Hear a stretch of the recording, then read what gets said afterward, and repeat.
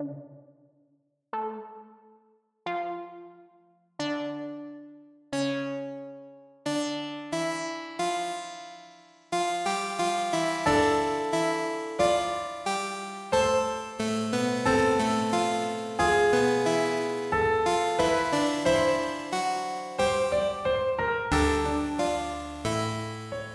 so today we're going to continue our discussion of truth, and I have a little bit that I wanted to carry over from last week's discussion that I had in mind when I came up with the topic, but we didn't end up getting around to discussing it in the detail I imagined during that episode. So the idea I have in mind is that there's this trope in storytelling, but it's more than that, but I think it's best explained as a trope in storytelling. That you have, say, the main character or the hero or whatever else, and they have access to this secret, forbidden knowledge, something that society doesn't know. But most of the people that they encounter think that it's best that that knowledge is not exposed to everyone, that it would be bad if people learned this thing. But nevertheless, the hero finds value in people knowing it regardless, and they think that it's for this greater good beyond what people feel is in their best interest in the short term. And eventually, usually as the arc goes, the hero exposes this knowledge to society, and then somehow things are better in the end. It can vary story to story, obviously. But the thing that I want to pull out of this idea is that there's something just naturally good about the truth. And even if people think that it would be bad to hold the truth from people, even if people think it would be bad to have people know the truth about something, they think it's best for them to believe some fiction. There's this underlying feeling, this intuition, this idealized form of courage against the tyranny of societal forces that people should know the truth. Does that sound like a coherent idea, like something that does exist in storytelling and as a popular concept in general? I think so. Do you have any examples of a story that has this? Oh yeah, plenty. Let me think of a good one.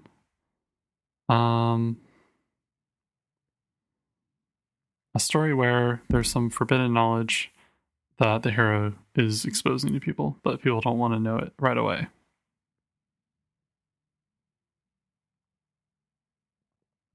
Yeah. I probably should have come up with an example beforehand. Do you have one in mind? No. Oh. I know this is a common trope, but I just have to think of a story.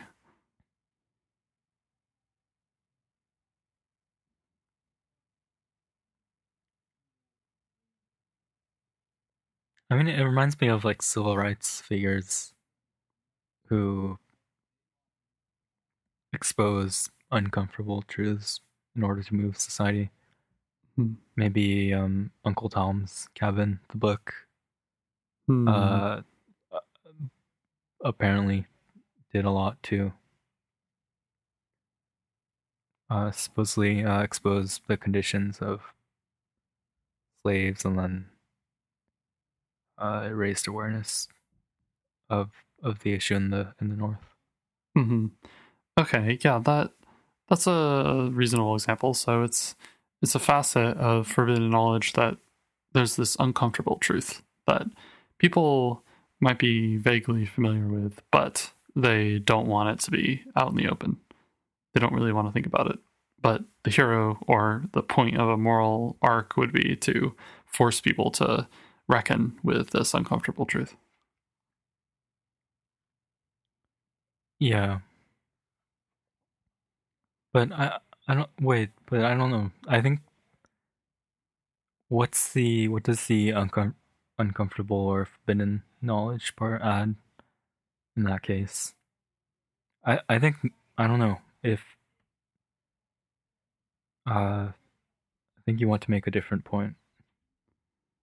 I think that in that story or that sort of thing, there's definitely more to it than just the forbidden knowledge part. There's also the like justice for people in general part. But the thing that I'm trying to extract is that there's something inherently good to people not being ignorant, for people to ignorant intentionally or unintentionally. People should be exposed to the truth and should know the truth.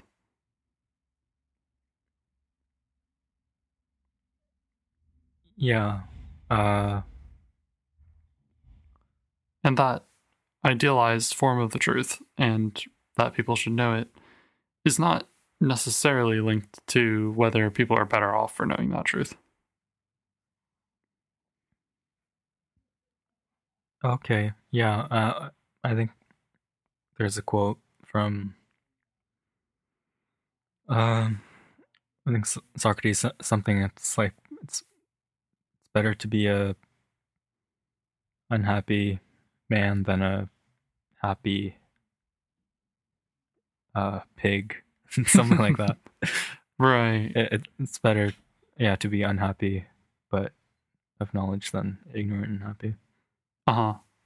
There's an idea of ignorant bliss, right? Where not knowing something can actually lead to benefits in your life. And there could be argument about whether those are superficial or short-term benefits, but there's an idea that there's a trade-off between the truth and what's good, or at least seemingly good. Yeah. And I think that this applies more specifically to the kinds of things you were talking about last week when it comes to science, because I think that most scientists would hold the conviction that knowledge for the sake of knowledge is important. It doesn't need to be justified by having a particular use case or to be applied to save human lives. There's value just in researching and finding out new information in general. Yeah. And to some informal degree, this can be a fine idea, I suppose, that it's like, well, I'm interested in it, so I think it's important. And it goes as far as that. But it seems that there is more to it than that, and it's employed to mean more than that. That it's a structural justification for how scientists think of their self in society and in life. That a lot of the value they bring is in the form of knowledge, and specifically true knowledge. Yeah. I think this is something I disagree with the platitude on. I guess, yeah, it's like a common belief, I guess, that it's good to knowledge is kind of good for its own sake. Science should just stack up the facts and discover more facts just because that's an inherently good thing. Yeah, exactly. And I think that's not really right. I think if science just discovered arbitrary truths, just truths for the sake of discovering truths, then I think we would waste a lot of time, basically, and it's also not really how science works. I think utility does play some role in directing how researchers work. Research that might lead to some sort of utility gets pursued more often than a similar type of research that doesn't have the utility. But there's also interesting research, or people pursue knowing more about things that are interesting, and I think it's also different from just finding things that are true.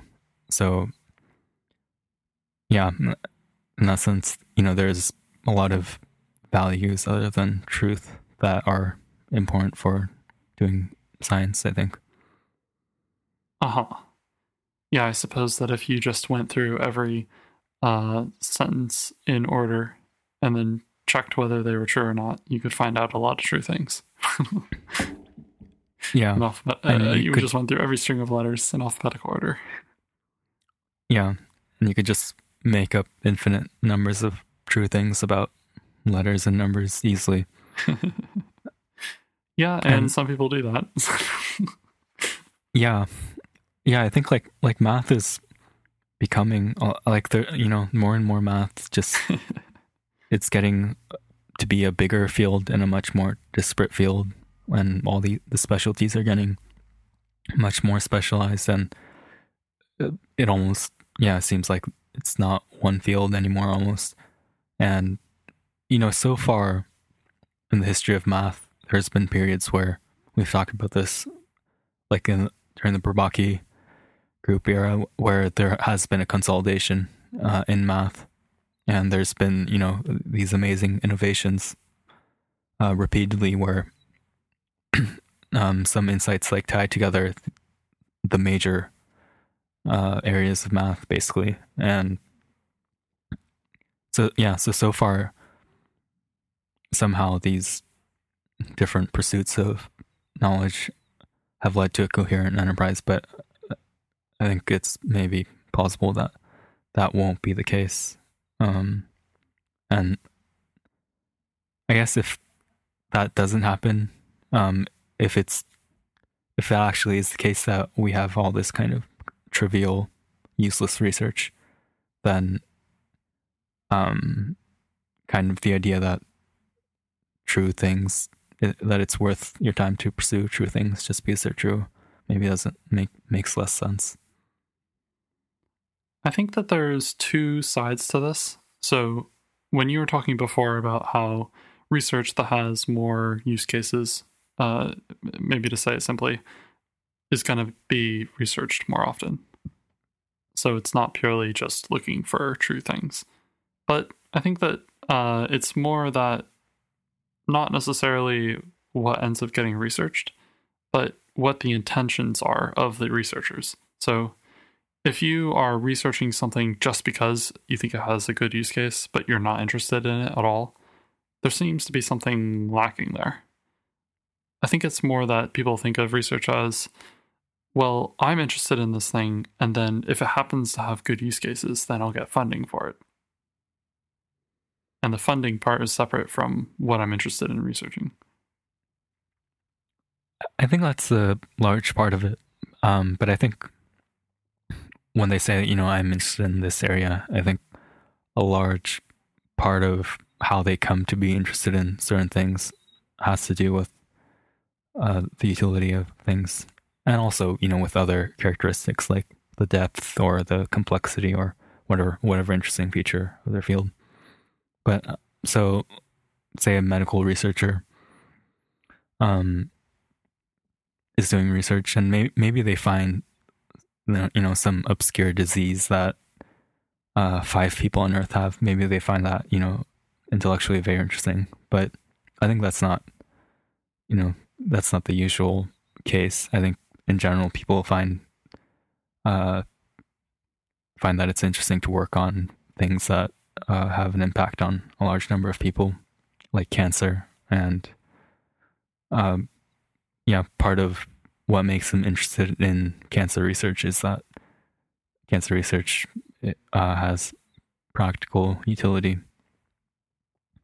and it's not just the intellectual interestingness of cancer that makes them interested in cancer.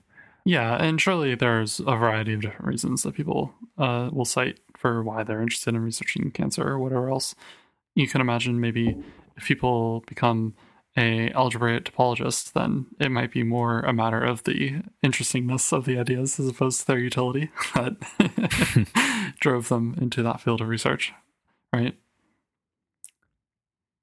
Yeah, I think there's also, another kind of utility, which is like furthering your career. algebraic topology could further your career and you research that. But there's, of course, also something inherent to some fields that make them more interesting to some people than other fields. Mm-hmm. Yeah, there isn't like this collapse of people into just the most useful things to research. People do tend to research things not just because of how useful it is, but surely, how useful it is, it plays a part in it. A large part, I would definitely be willing to admit.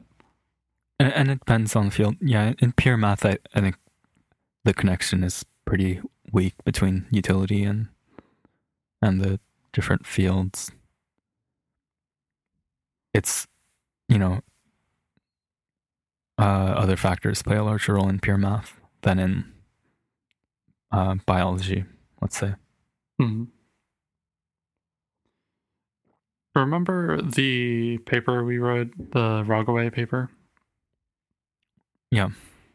Do you remember his argument about how it's, he would say it's immoral, but maybe just sort of simply, it's bad for researchers to pretend as if there isn't this larger context to them researching. So they can't just research what they're interested in and what they find to be important.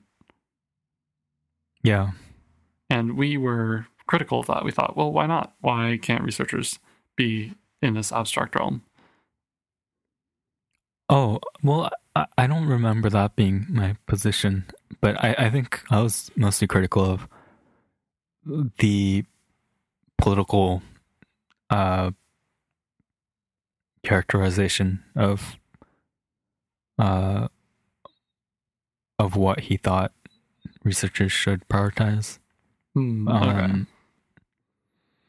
So he thought some specific ideas in cryptography were more likely to be useful to, or more likely to be important to people, or good for people, and that research that is good for, I guess, the government or corporations was not good to pursue. And I thought that was kind of silly. Right. Okay. Yeah, that's good to recall that. Bringing it back to this topic, the way that I'm thinking about it in total is to try and parse out where the distinction is between something being worthwhile to learn because of its usefulness and, so that opposed to it being worthwhile to learn because it's intrinsically a good thing to know. And I think that there's definitely going to be some correlation between how strong the connection is between your field and the usefulness of it. Maybe pure math being an example where the connection is very weak, and something like, engineering being where the connection is extremely strong. So the question is, does the intrinsic value of knowledge matter at all? Is that just like a fiction that people are telling themselves, and which seems to be pretty popular, but is completely empty? Or is it actually important? Or is it not actually important, but it's good for people to believe that it is? So there's those three options. It's kind of ironic that we're talking about this in this way. I think what we've done has been pretty disconnected from any idea of the utility or eventual utility of what we're pursuing. Mm-hmm. Yeah, I would agree with that. So yeah, I mean, obviously we we believe in that things can be intrinsically interesting. Well, I think that's an interesting question. Is that what you believe? Wait, but how else would you explain everything we've done?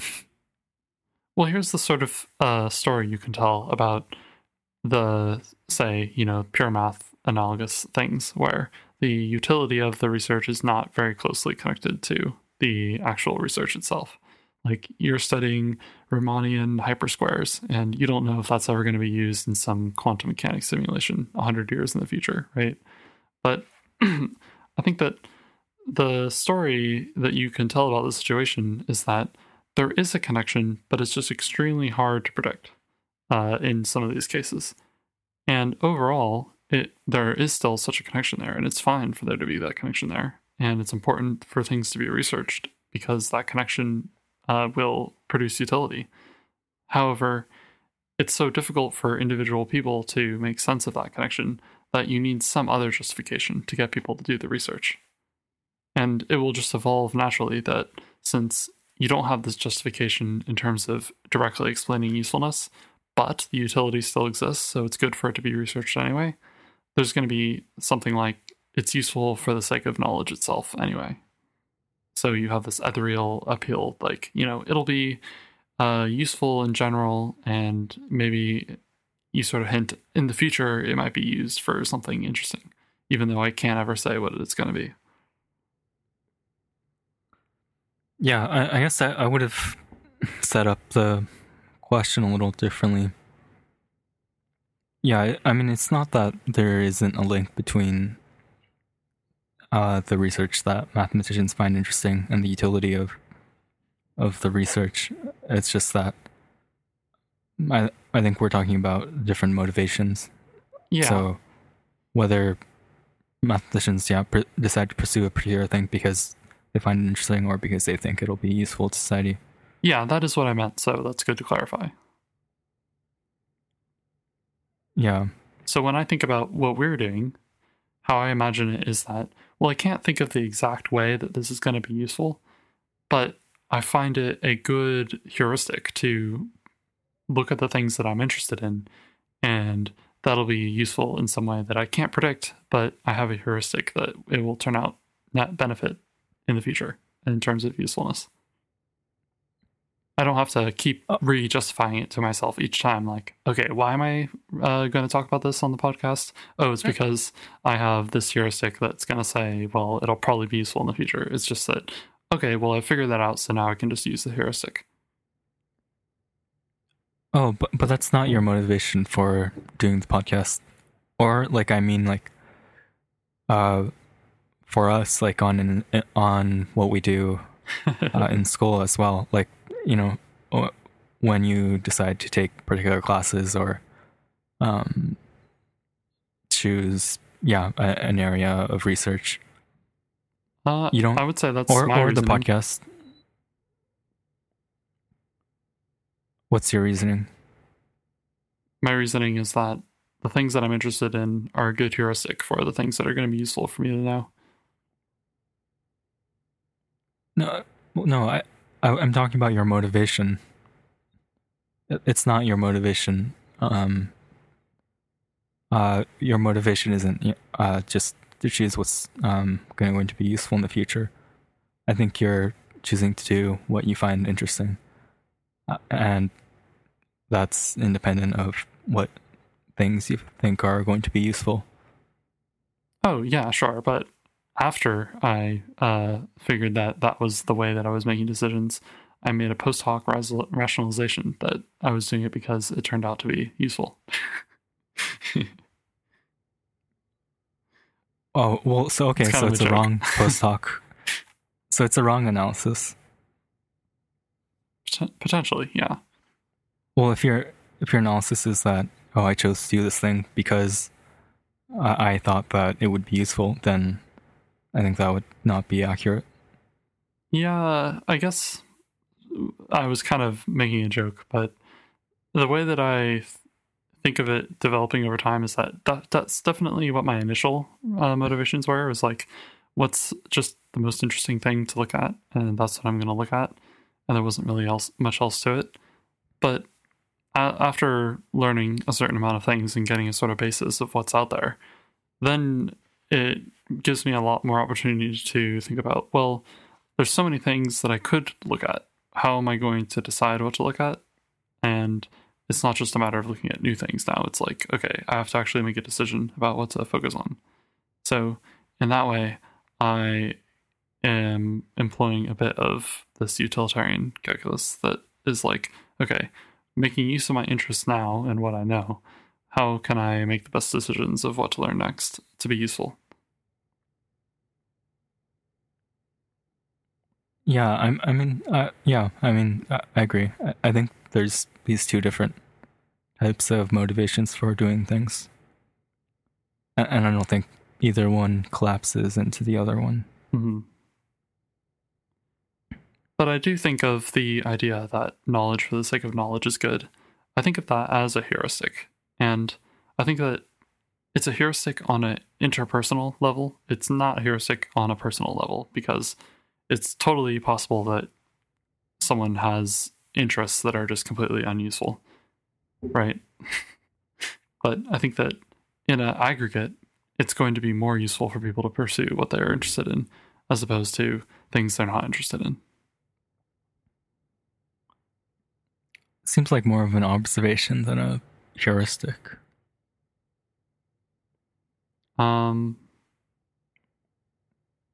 Okay, yeah, you can heuristic say it like is a tool that people. Heuristic is a tool that people use to make decisions. Yeah, okay. I think this is an interesting point. The way that I'm thinking about it is almost like abstracted from people. It's more just describing the system. So it's like the system is trying to maximize usefulness, and then it developed this heuristic called interestingness, and it's using that in order to maximize usefulness. But you're right that it's not a heuristic that people use personally. So it's different in that way. And I probably am confusing people listening by using that terminology. So describing it as an observation or a trend, that seems right. Yeah. Yeah, I think you're ascribing like an ontology. No, it's not the word. You're ascribing intention to the system. Yeah. By using that term. I've with my experience of the term, especially using it like an AI context, I think that you don't need to imply intention, but I think that I'm totally willing to use more clear terminology in a general circumstance. So yeah, calling it a trend or an observation, that's better. So it's this trend of thinking that truth is good for its own sake. That is going to be correlated with what is actually good. Yeah, I agree with that. I mean, in math, that's like, I think it's so clear. It's pretty. It's pretty crazy, the history of math. Yeah, that's a good point. Basically, all of the major, like really big advancements, like these abstract areas that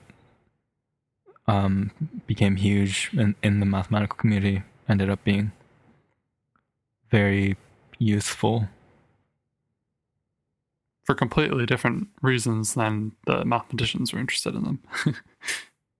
Yeah, and a lot of times, those applications were discovered, way after the mathematicians had passed away.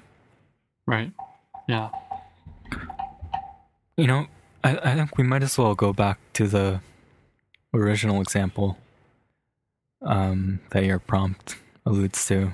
Oh yeah. Forbidden knowledge is, it's the Garden of Eden story, right? Oh yeah. So Adam and Eve, God created, the earth, and he created Adam and Eve and a bunch of animals, put them in a garden, and he told them, you can have all this fruit, and he gave Adam a companion, and you can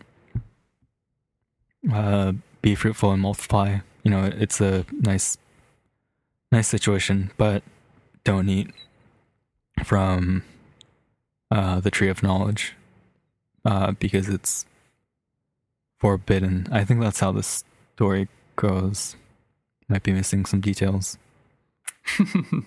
and then a serpent basically tempts Eve into grabbing a bite, saying that it'll make you wise, it'll make you like a god. That's what the serpent says, and yeah, she grabs the fruit and eats it with Adam. Yeah, she convinces Adam to eat the fruit with her because, it's a terrible, conniving woman. and that's why they get kicked out of the Garden of Eden. Yeah, oh man, this is a whole new rabbit hole to go down to analyze this story. Forbidden knowledge. But yeah, you're right, that does relate to how I phrased the prompt. This knowledge that it seemed almost obviously better to be without, and in the Bible stories, like definitionally better, because it was God's will. Yeah, and the fact that once they ate it, they got kicked out of basically paradise, and they had to. Women had labor pains, and men had to work all the time, and yeah. Yeah, we really suffering the consequences here. And yeah, in this case, it gave them knowledge of good and evil, and it seems like the serpent was kind of right. It made them godlike in that respect. It gave them a newfound perspective. But it's that's man's original sin, right? But and it's the reason man falls from paradise, but that's, I don't know, the way we were just talking about it,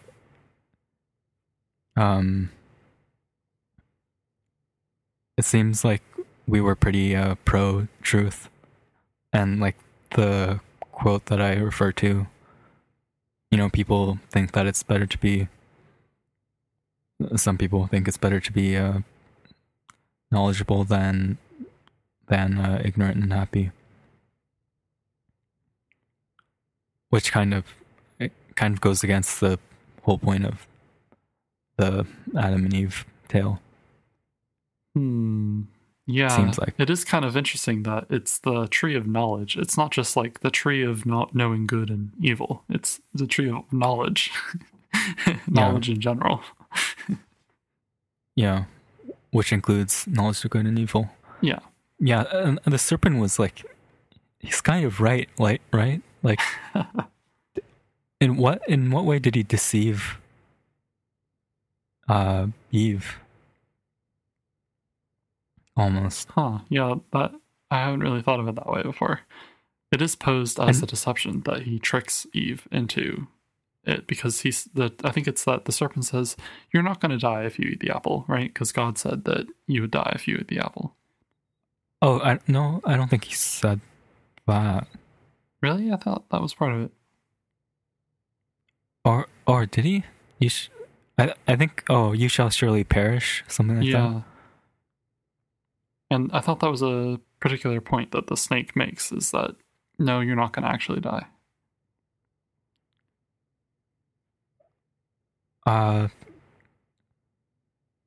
Okay. I guess, yeah, I'll have to go back to the Didn't you just language read it sometime recently? But I don't remember the word. I thought he said perish, but I don't know if that means die. Oh, okay. Yeah, I would assume it meant die, but yeah, maybe it does mean something else. I mean, yeah, well, if he said that you won't die, then he was also right about that. Yeah. I mean, he was right that it made them more godlike in a sense. Right. I think the godliness of it was that now they had some say in good and evil, something like that. Well, they had an awareness of it. Yeah. And they acquired self-awareness. Right. They recognized that they were naked. Mm-hmm. And then they had to wear clothing. Like, isn't, like, the the basic idea. I don't know where this quote really, but the idea that it's better to be a man unsatisfied than a pig unsatisfied, whatever. That just says you should eat the apple, right? That's like the whole point of the adage. Yeah. Didn't you say that was from Socrates? I'm guessing, but I don't really know. Okay. Yeah, I guess then that would have been a maxim that came after Adam and Eve were born. Because, there wasn't anyone before then. Well, yeah, and the stories were written before Greece.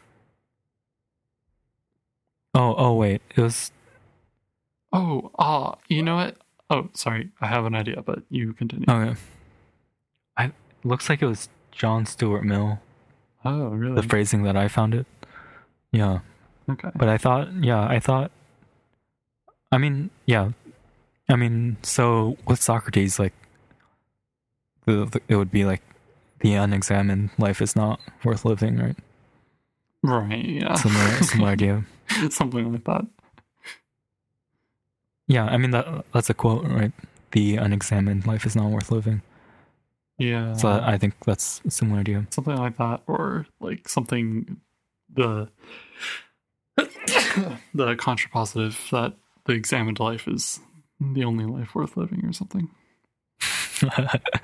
But what I was thinking of is, I can't believe I didn't think of this before, but an example of a story that is expressing this forbidden knowledge archetype is 1984, right?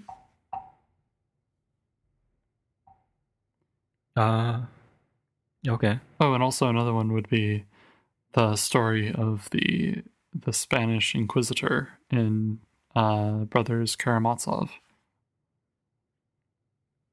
Oh, I don't know that story. Okay, I can say the 1984 part first, which is that, so the sort of world leader, right? He is the one that keeps all these books of like the culture of human life from the before times. And he enjoys them himself, but he thinks that it's bad for other people to know them. Yeah, I think it's 1984 isn't that interesting of a book for me, or a story, or an example. I think, because the morals are just so. It's just, I don't know. It's just so obvious, right? It's like, okay, yeah. In that case, knowledge is good. End of story. But the idea behind it is that you can imagine this society where the idea that containing knowledge and procuring it in just the right way so that it makes the best society possible, that is something that can be taken to this extreme. Okay, but then the idea of the book is just you shouldn't do that. Well, you should be wary of when people try to do that. Yeah. I think an interesting story is one where knowledge is hidden, but it actually works to promote the overall good. Oh, okay. Here, how about this one then? There's two, Ender's Game, right? So in Ender's Game, they keep the knowledge from him that the simulations that he's fighting are actually real battles. And he's essentially saving humanity by fighting these battles, right? Yeah. But if they told him what they actually were, then he wouldn't do it. And there would be a lot more human life lost, presumptively. Yeah. Do you think that's a good example? Yeah. Because at the end of the story, it's exposed and it's basically treated as like this terrible thing that Ender was deceived in this way, even though it saves so many human lives. I don't know if it's treated as a horrible thing, but it's shocking to. I think it's shocking to Ender, but I think he recognizes that he saved humanity as well. I mean, yeah, it was a good thing. It seems like it was probably a good thing to hide the knowledge assuming saving the human race is a good thing. Yeah, I guess that given that premise. But yeah. So then it does fit your example. The book makes that premise ambiguous because it humanizes the aliens. Yes, the buggers. Yeah. And the book series beyond that do a bit more. But yeah, within the Ender's Game story, I think you could say that's an example where it seems like a good thing that they kept the knowledge from him.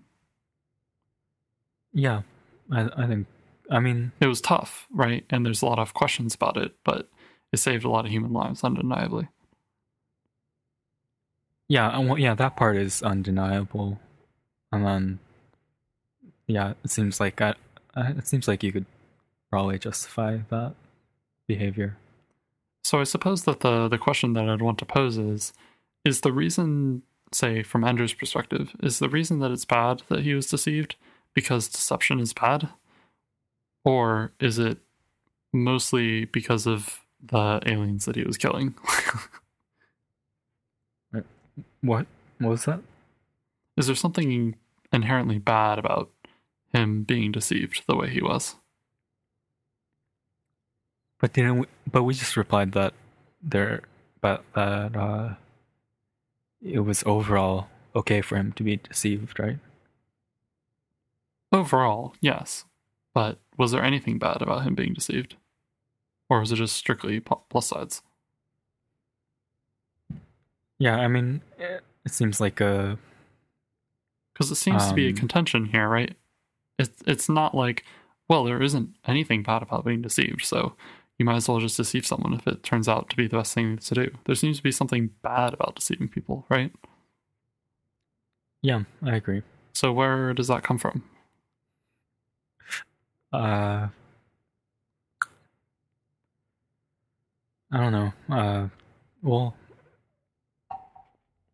I mean, we've kind of talked a little about this, but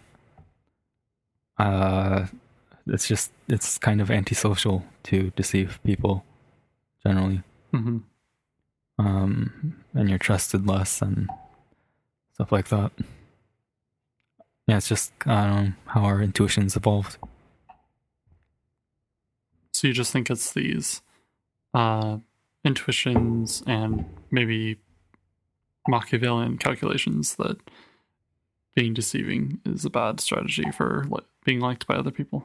There's not anything inherently bad about deceiving people.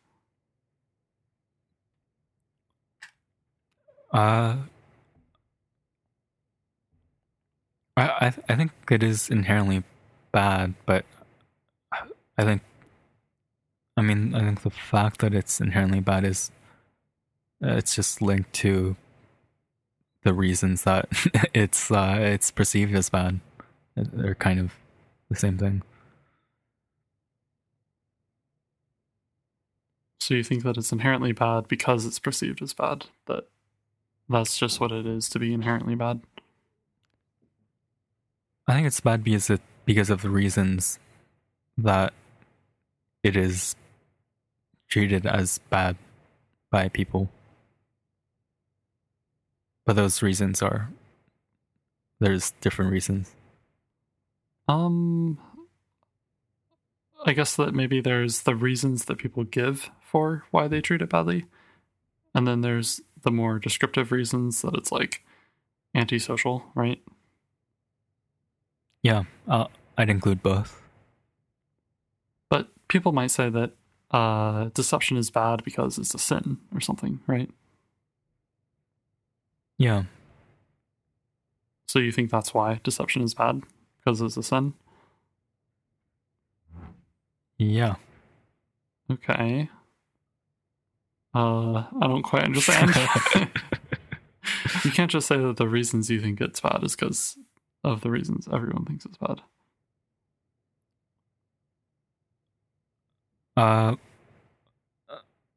Well, the reasons that that lying is perceived as bad is not just the reasons that people give. I'm including all reasons, and that includes the other historical factors that we talked about. Right, but the reasons that it is bad do not include all of the reasons why it's perceived as bad.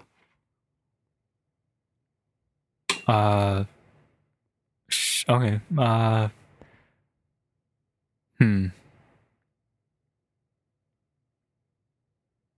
How come? Well, I mean, people have lots of reasons why they treat it as bad, which may be wrong. No, okay, they may come up with silly reasons, but that's not the actual reason that they think that lying is bad. The real reason is these deeper factors that brought society to a point where lying is seen as a bad thing. Ah, okay. So through some maybe evolutionary psychology or just society progressing, these sorts of things makes them come to a state of mind in which they think it's bad. And the particular reasons they give for their state of mind are not very relevant. Yeah. Okay.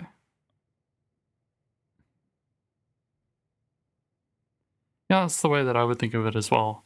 Although I think that there's another level of analysis where you ask the particular reasons why people give that they treat it as bad. In the same way that, like, we were discussing, intentions have something to do with whether or not an action is moral. Yeah, but I mean, sure, in some cases, but I think lying is, I don't know, if there's something inherently wrong about lying, then it's always wrong, regardless of intention, seems like. I guess lying inherently has something to do with intention, though. Like, if you lie accidentally, it's not really a lie. It's more of just saying something false. Well, if it's not lying, then that's not what we're talking about. Right, but what I'm saying is, like, it might just be a what would you call it? Not synthetic, but analytic truth, because all lies have to be intentional. Sure, but you can justify your lying you can rationalize it through different means, through different ideas. Yes. Like, it's okay for me to intentionally lie here because it would be good in the long run, or whatever. Mm-hmm. Okay, where were we going from here?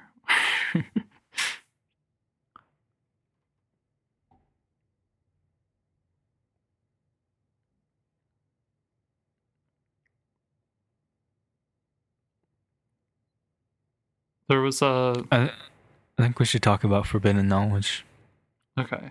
Relating to that, then, actually, the other story that I mentioned was from the brothers Karamazov, and it's about the Inquisitor. And what happens? You must have heard this story from somewhere. I'm actually reading the book right now, but I haven't gotten to that point. Here, I'll just give you a very brief, like, 2-sentence summary of the story. Then it's not important, the details really, but the premise is that we're living in medieval Europe, and there's the Inquisitor who has this extremely tight Catholic control over the country. And it turns out that Jesus comes back from the dead. And everyone knows that he's Jesus just instinctually. So there's no doubts about that. And the Inquisitor brings Jesus to him and basically tells him what a terrible position Jesus has put him in, trying to basically keep everyone deceived about what the truth is in order to control them and in order to prevent them from destroying everything. And it's Jesus' fault for putting him in this position because he gave them the freedom to do this. He gave them the truth, and he has to protect them from the truth. So it's kind of the ironic position is that the Inquisitor is like extremely angry at Jesus. And the Inquisitor feels like he has to undo Jesus's work. I mean, I don't get the dilemma. Okay.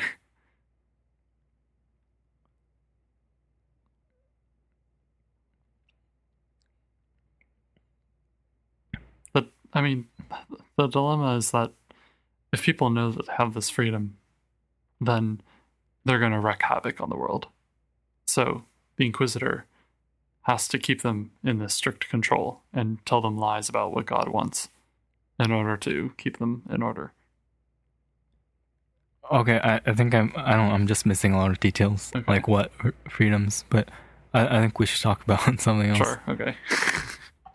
Yeah, it's probably better if you've read it already. Anyway. Yeah. Yeah, so forbidden knowledge, you would imagine a story where there's this thing that people have discovered or whatever else, and they decide this is too dangerous for people to know about, so we just have to keep it secret. And I think that intuitively that seems like a bad thing, that you wouldn't really trust them, and you think that that is a dishonest or deceitful thing to do, to keep it secret.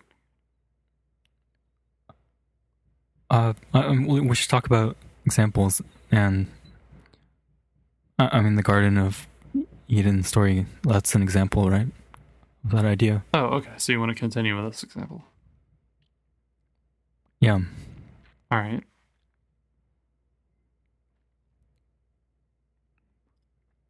It's an example, right? Oh yeah, I agree. This is almost like the original example. So is it a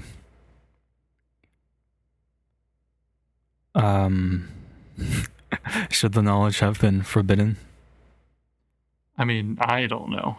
It's kind of, there's a lot of details that I'd have to calculate that I just don't know. It's a pretty simple story though. There's not that many details.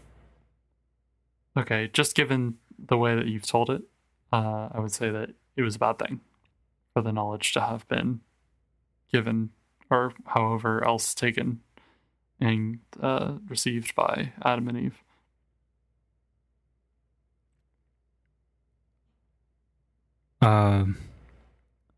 So the knowledge should have been hidden? Yeah. I mean, it Okay. almost seems like a premise, right? It would be better for everything was better except for them not having the knowledge. So okay. And I don't think there's any intrinsic value to knowledge. So therefore, it was better when things were better. What do you think? I don't know. I guess I'm a little skeptical, but that's definitely, that's seen by the church as the original sin. It's like the sin to rule all sins. And it's the reason why man suffers, and it's definitely, kind of all of Christianity seems committed to the idea that it was a sin to go against God and gain knowledge. But indeed, and Jewish people as well. Yeah, and it seems a little odd because it's also the founding. I don't know. It's the founding story of a religion, and it seems like if it's, I don't know if you're talking about the founding of the world and of humanity. I think there's something compelling that. I mean, there's something obviously compelling to me, but even to people who are religious,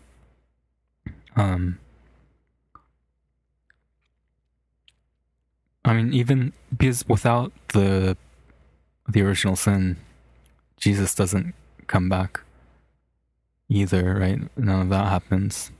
So it's like, I don't know. Well, I'm not sure what we're debating. Are we debating the validity of the religion, or are we debating this, like, the fable fantasy story? I was kind of taking a lot of premises in that, like, this actually is a dilemma, not like some made up fable, in order to make the judgment I made. Wait, it is a real dilemma, though. Well, if I think that well, actually, the story has been told incorrectly. It was actually something completely different was going on, and it's just a make-believe fable to say it the way that you described it. That would be different. But if we assume that actually was the case at one point, that Adam and Eve really did exist, and we were given this dilemma, then I would say what I said. Wait, what difference does it make?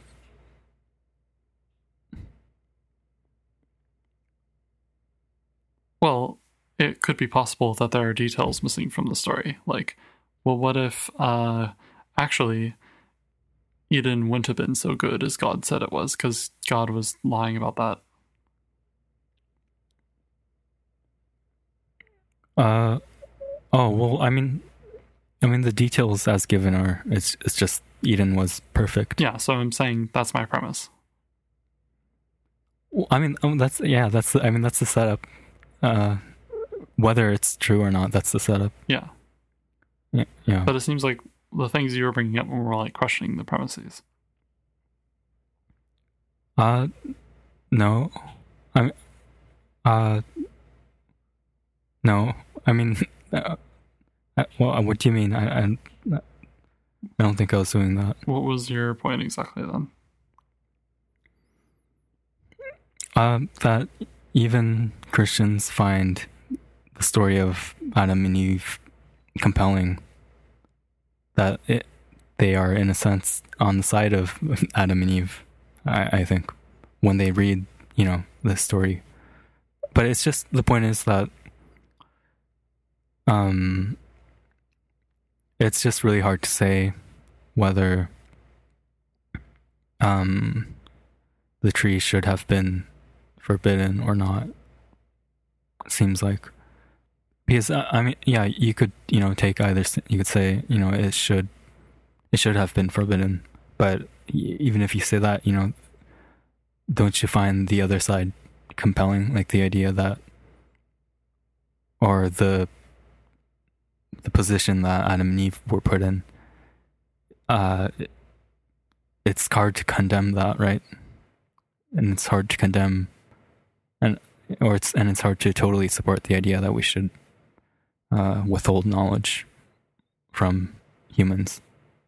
Oh yeah, I totally agree, and that is one of the originating ideas for this prompt. Was it seems like a bad thing to withhold knowledge, even if it turns out to have good consequences. So that's the dilemma that I was thinking of. But in this particular story, when you say, just to clarify, when you say that it's a compelling story, you mean that it's compelling for Christians to take the side that Adam and Eve did the right thing? Yeah. Okay. But I think it is the standard that they did the wrong thing, right? Because it's called the original sin, not like the original good move.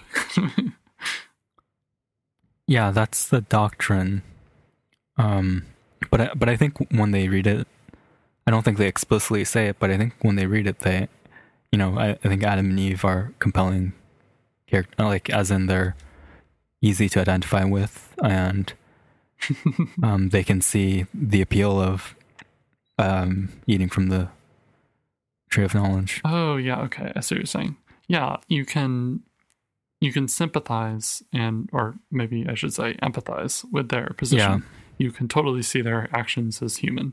So you see it as applying to yourself and others.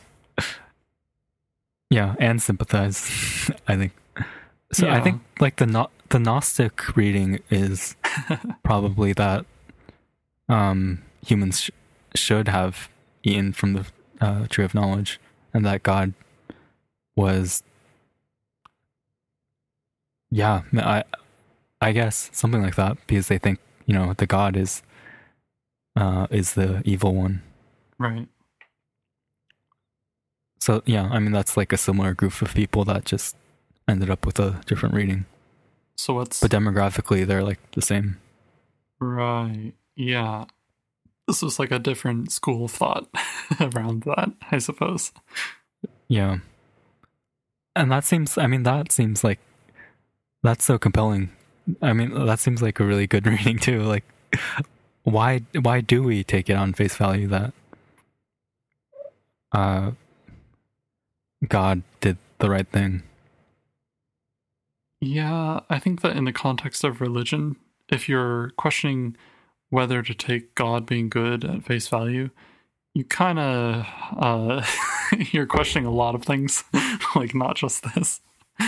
It's kind of a large basis for, I mean, Christianity, but other religions as well, that God is good. If you don't think God is good, then a lot of other things fail to follow from that. Yeah, but I think a lot of, I don't know. I don't know if Jews would endorse the idea that God is good in the same way that Catholics would. And I think the doctrine of original sin is largely a Catholic one. Like, I'm sure people beforehand had held a version of it, but I don't think, yeah, it wasn't as dogmatic as as it's been passed down to us. So we have the stories that are passed down, but we also have this specific Christian reading of the stories that we've inherited as well. Oh, okay. That is an interesting point. Yeah, I know that this is part of Genesis. It's the beginning of Genesis, which is in the Old Testament, which is a part of the Jewish Bible. So it's in the Jewish doctrine, but I see that your point is it's maybe read in a different way or not as dogmaticized as it is in the Christian doctrine. Yeah. Well, I think doctrine, I would say, is the way in which people read their religious texts. And the scripture is separate from the doctrine. I see. I guess that another analogous story around the same time is Pandora's box, right? That's from Greece. Before Christianity. Yeah. That's perfect. Yeah. I mean, that's like the same idea, right? Yeah, the same idea as in it's a woman that causes all the issues. Well, okay. Yeah, it's like, what was it? Who's Pandora? Is she a god? She's like the son of a god or something. Or the daughter. Oh, you mean daughter? Yeah, demigod. She's a demigoddess. And do you remember the story in detail? I don't remember in detail, but there was some reason that she was instructed to have this box and she wasn't supposed to open it. And then at some point she ends up opening it anyway. Like, who wouldn't? But it was a long time that she didn't open it. She didn't open it up right away.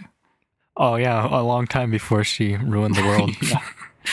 But the same idea is there. Is not exactly the original sin to the same extent, but it's like all the issues we have now, the ruined world we live in, is caused by this event where someone made a terrible mistake and learned something they weren't supposed to know.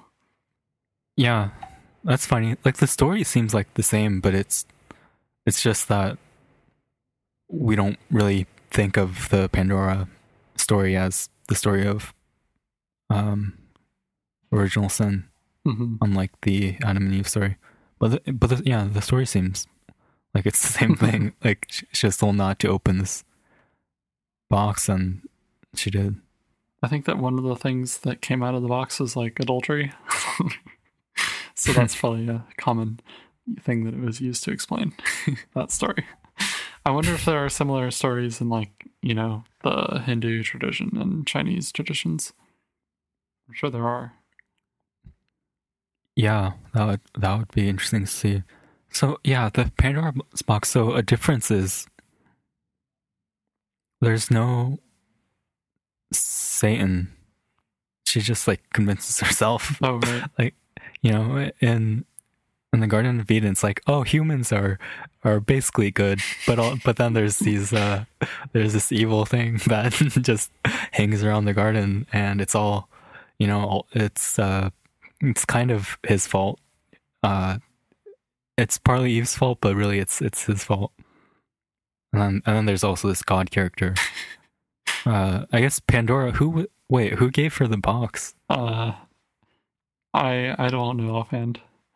This would be something to look up. Okay. Yeah, so there's kind of a God figure, I guess, that told her not to open it. Yeah, she definitely got the box from a god. Mm-hmm. And that god knew about the deal and decided to give it to her anyway. Maybe it was a evil god. Okay, and the god just didn't tell her what's in it? Right. She didn't know it was inside, but she knew that she wasn't supposed to open it. Yeah, I mean, that would have been nice to know for him. Yeah, I take it as not the point of the story.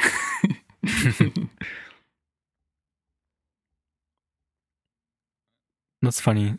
This is a little off track, but yeah, in the Bible, the temptation is like anthropomorphized into this serpent, while in Pandora, it's all on her. The anthropomorphization is just the character themselves. Yeah. Yeah, that is it's a funny point about the Bible story, though, in that the humans, they weren't evil. It was just that they were corrupted by evil. Yeah, yeah. And it wasn't even being tricked exactly, although it seems to be displayed as if it was a ruse. It's more that just they were curious and they didn't know what the good thing to do was. Yeah. Huh. I guess, yeah, I don't know. It's like, I think it's taught as being that they were tricked and the serpent lied to them. But yeah, from what I remember, I'm not that convinced by that reading. But, and if they were tricked, like, how big of a sin is that really? Like, is it that bad? Like, is it the original sin, like, kind of the worst sin ever if you're tricked? That seems like it's God's fault for making creatures that are dumb enough to be tricked so easily. Like, how is that your own moral responsibility? But well, how do you know that this was God's first attempt?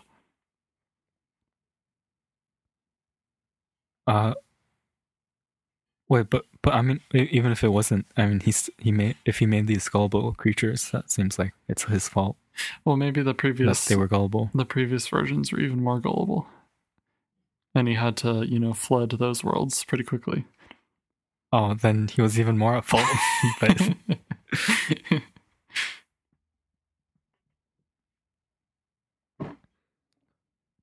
But yeah, okay, go ahead. I am trying to keep us on track of at least one central idea, which is that there is some intuitive force, some moral force to this idea that keeping something secret is bad. And even when you face it with the extreme scenarios like literally paradise, it seems like you can sympathize with the idea that, well, we just wanted to know. Truth was inherently attractive. And I think that even if it's not stated in such plain terms, that same sort of idea is played a lot in modern context about people deciding what's good and what's bad. Yeah. My kind of intuitive feeling is that, it's I'd rather know what's true rather than what's good for me or what's good for people. And it seems like most people think that nowadays. But then, I mean, if you get to like the story of original sin, it seems like most people believe the opposite. Yeah, I wonder. It would certainly be very interesting to look back at the history of what people said about that story is, because maybe there is some trend. Like over time, people became more and more sympathetic to the Adam and Eve characters, whereas at the beginning it was like a very important message that this was the original sin, or maybe the other way around. I don't know. Because the way that I would approach that story, or that I have approached that story, is that well, what is this original sin? Well, it's trying to explain what's wrong with the world. All these issues that exist in the world, the problem of evil. Why would God allow there to be evil? And the story gives this perfect explanation, which is that, well, we know that humans are imperfect. So it was their imperfection that just messed up and caused all these issues. And that's why humans are at fault.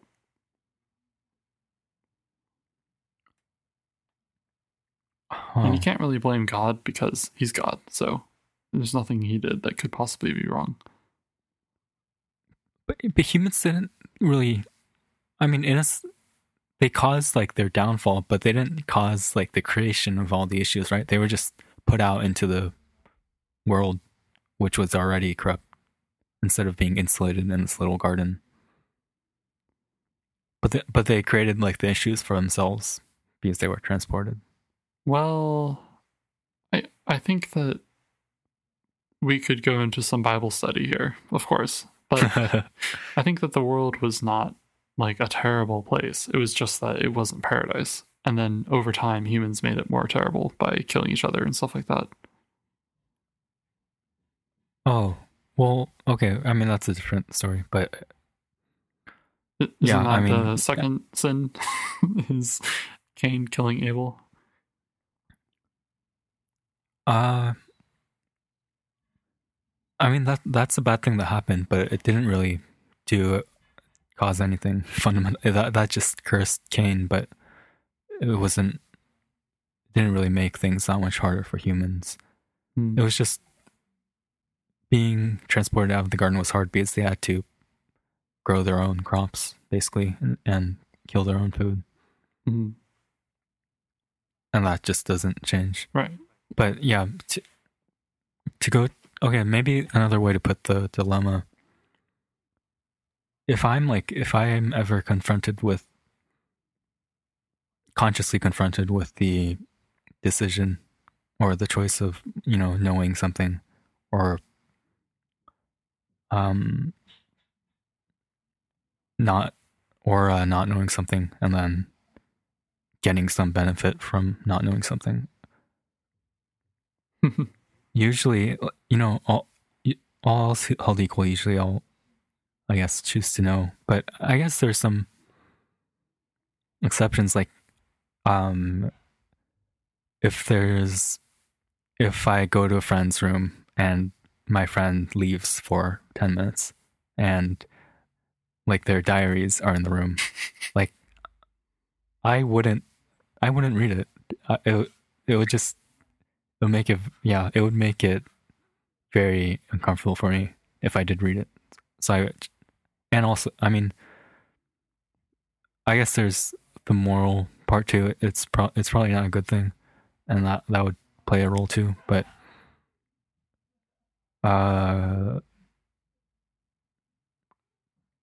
yeah. So maybe that's an example of not knowing is better. But in general, I would choose to know. But also, I can recognize that if there's like someone who's like an authority that's like directing my education and like everything I know, I think maybe they could structure my education in a way where I'm never aware of the deception, but the deception is good for me. I believe that. Sure, yeah, that doesn't seem impossible. But don't you find that to be an interesting scenario, or not scenario really, but just an interesting thing that you would value knowledge inherently? Like you would at some point choose to know something as opposed to have some objective benefit that's better. Yeah, but then there's exceptions, right? Sure, but just But that there's general, any case like that. Doesn't that seem weird? Yeah.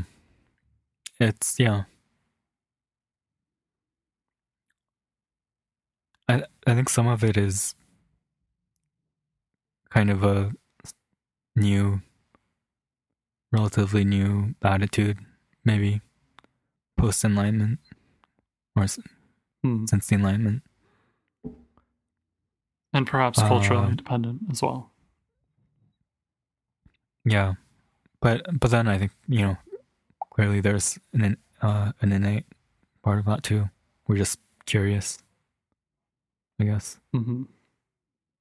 And not to say it doesn't depend on the thing that we're wanting to know the answer to, but it's more like if it was just a matter of us wanting knowledge for like a useful reason, then there should be no cases in which we prefer knowledge as opposed to usefulness, as in, some benefit that we know is going to be larger than the benefit of whatever the knowledge is.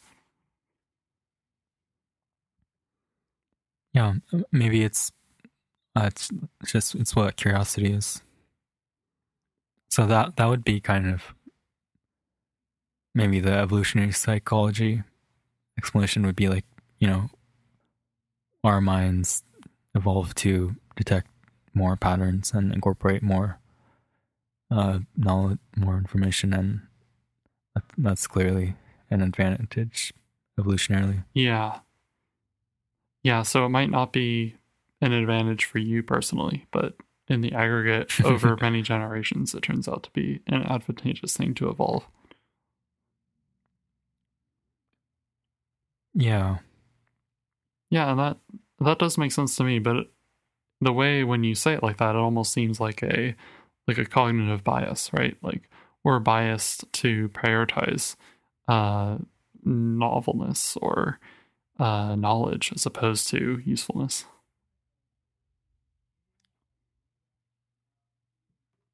Yeah. And that seems like something you'd want to counteract, right? Like you want to counteract most biases. Once you become aware of them. But instead we've massively inflated. Yeah, exactly. inflated that tendency. Well, I guess but I don't know. There's I think the good arguments behind inflating them or the arguments behind them were good. And I guess they maybe a different point, but they ended up being useful. Right. Well, I think that is in the long run. That is the scenario that we are in, is that having lots of knowledge does turn out to be really useful. So we haven't really faced that circumstance as commonly where there's this bad knowledge that to know it would be bad. You could argue for some very particular scenarios, like we've been saying, but they almost seem like outliers, basically. Like that doesn't seem to be what usually happens. So because that's not what usually happens, it would make sense that we have this presumption or this bias towards it being usually a good thing. Yeah.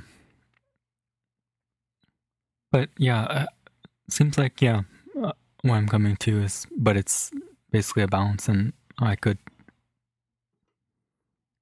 be persuaded in the other direction in some cases.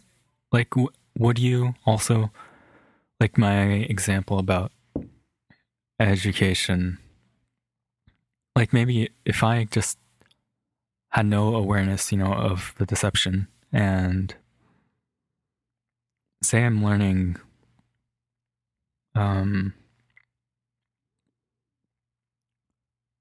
about the Logisys project. Like I'm learning about the project to ground the Logisys project, logicism. So I'm learning about the attempt to ground mathematics in logic. I think maybe an interesting way to teach me that would be to not tell me how it goes ultimately, and then just teach me, some of the major advances that lead up to the final conclusion where the project falls apart. I would be pretty okay with having the outcome hidden from me in advance. Maybe I should just say just stories in general. If I'm being told a story, I don't want to know the conclusion of the story. Yeah. Until it happens. Yeah, this is actually I had this in mind as well. I think, just as a quick note, I would really like to talk about the Nietzsche paper, but would you like to do that maybe later this week or next week? Because I think I would rather spend like an actual good time on it. Yeah, sounds good. Okay. But continue on where we left off here.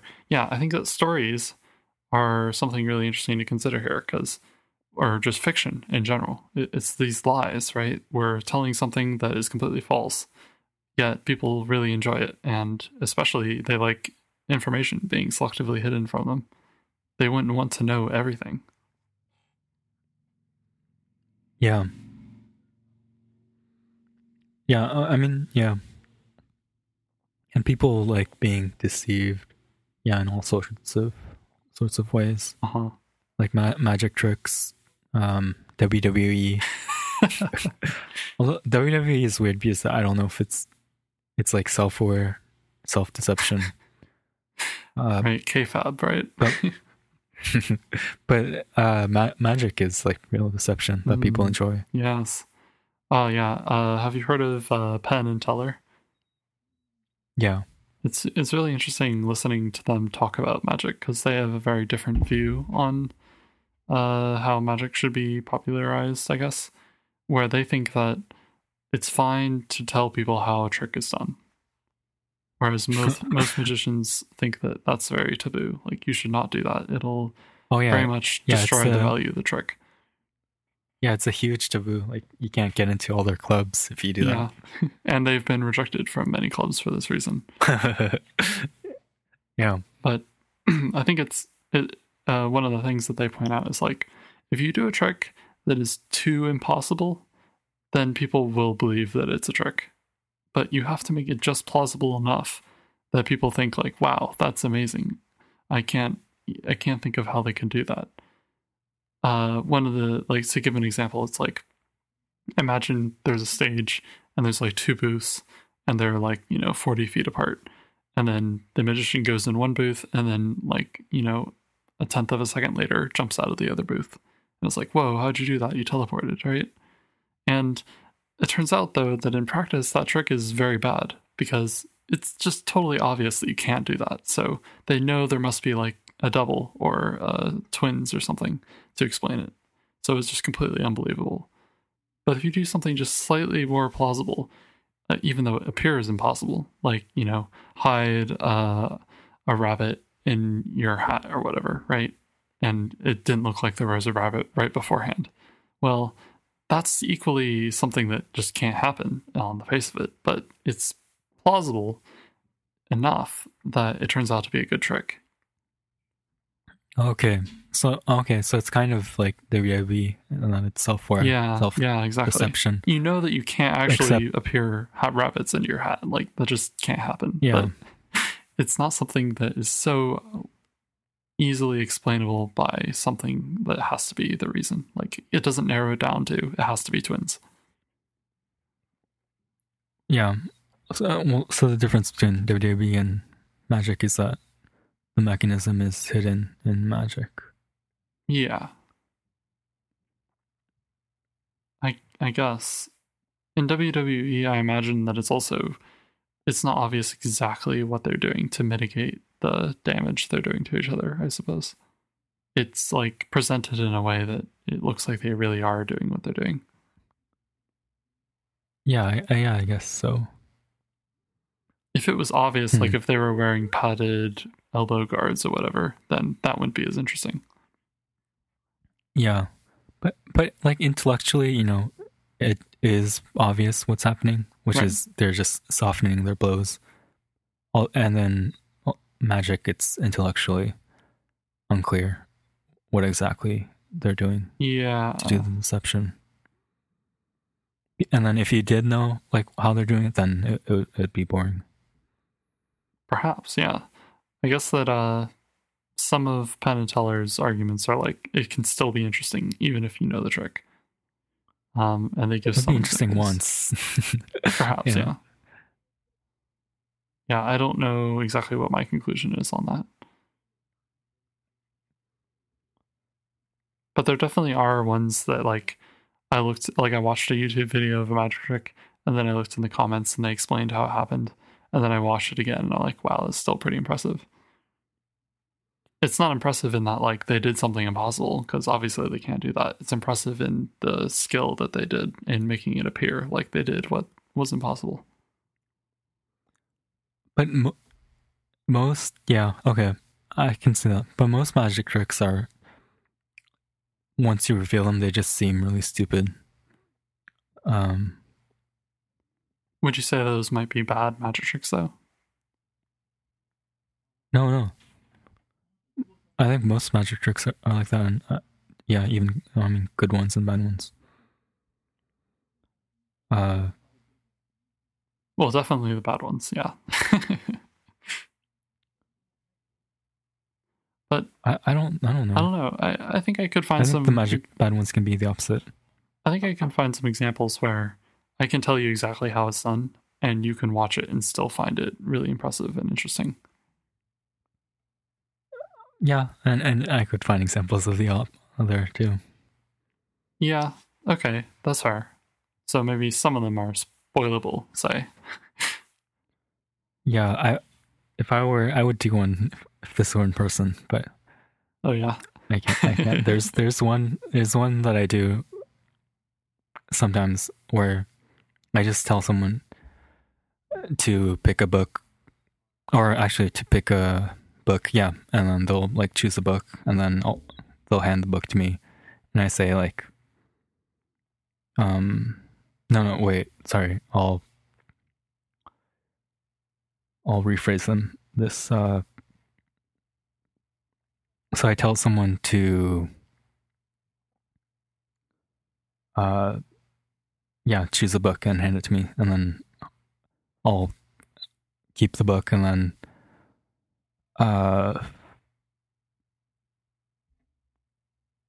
damn. And then you picked my card, right? I'm not for this is wow. This is crazy. I haven't done it in a long time, and I'm forgetting how it went exactly.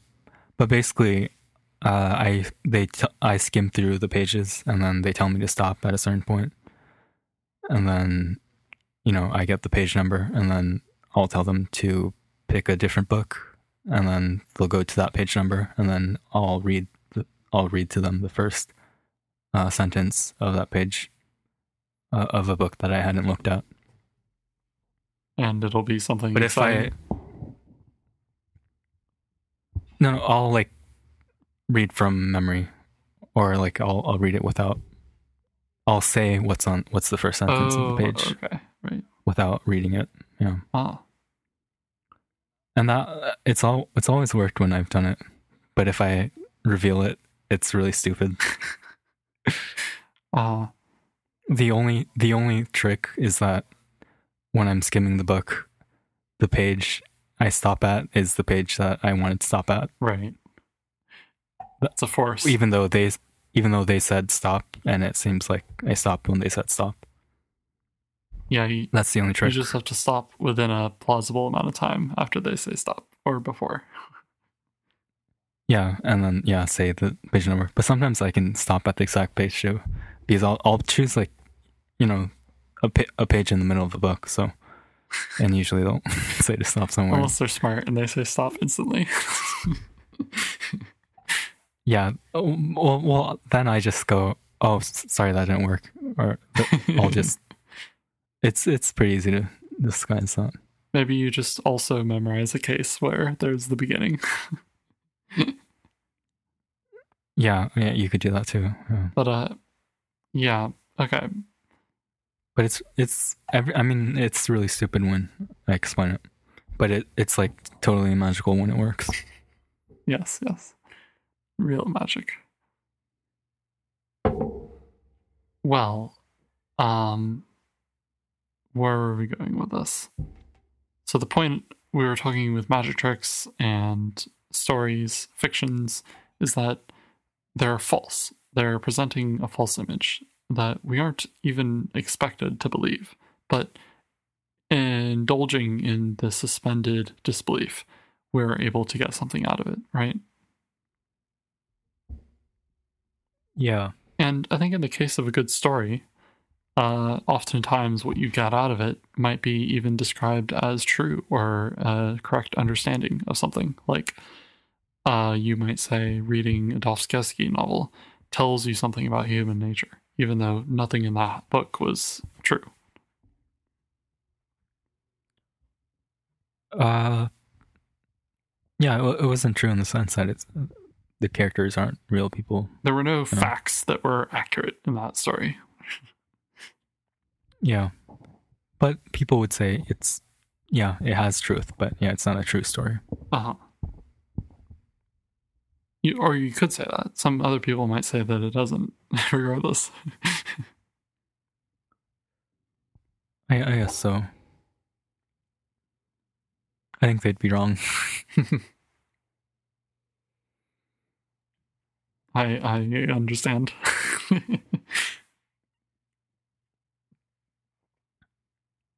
Yeah.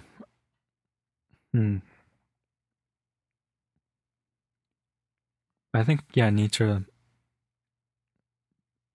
talks about, this kind of thing. Yeah, he does. I find it super interesting, though, that normally we are extremely annoyed and bothered by falsehoods, right? Like we see it as antisocial, etc., etc. You don't want to be deceitful. But when it comes to stories, it's all about that. We want to get as much fiction as we possibly can into the story. We don't want to hear about like real life incident. We want to hear a fictionized version of it. I don't know. I don't think just the fact that it's fiction alone makes it compelling usually, because we do read real life stories as well, and if a fictional story was like just like a real life story except that it's fiction, then we would take the real life story. Okay, so we do have different appetites, sure. So people do read nonfiction, of course, as well. But I think that when it comes to exciting stories, it's just irrefutable that the majority of those that people enjoy are fiction. I don't know about that, but my point is, I think what they're getting in fiction isn't just the fact that it's fiction. I think the appeal is, it's a good story, probably, or it, with the brothers Karamazov, maybe it makes a moral point in an interesting way as well. And it has these, compelling characters. But those things are not just the idea that it's fiction and fiction is better. So, like, if you could read about these compelling characters, the same characters in real life, I think people would take the real life version anytime.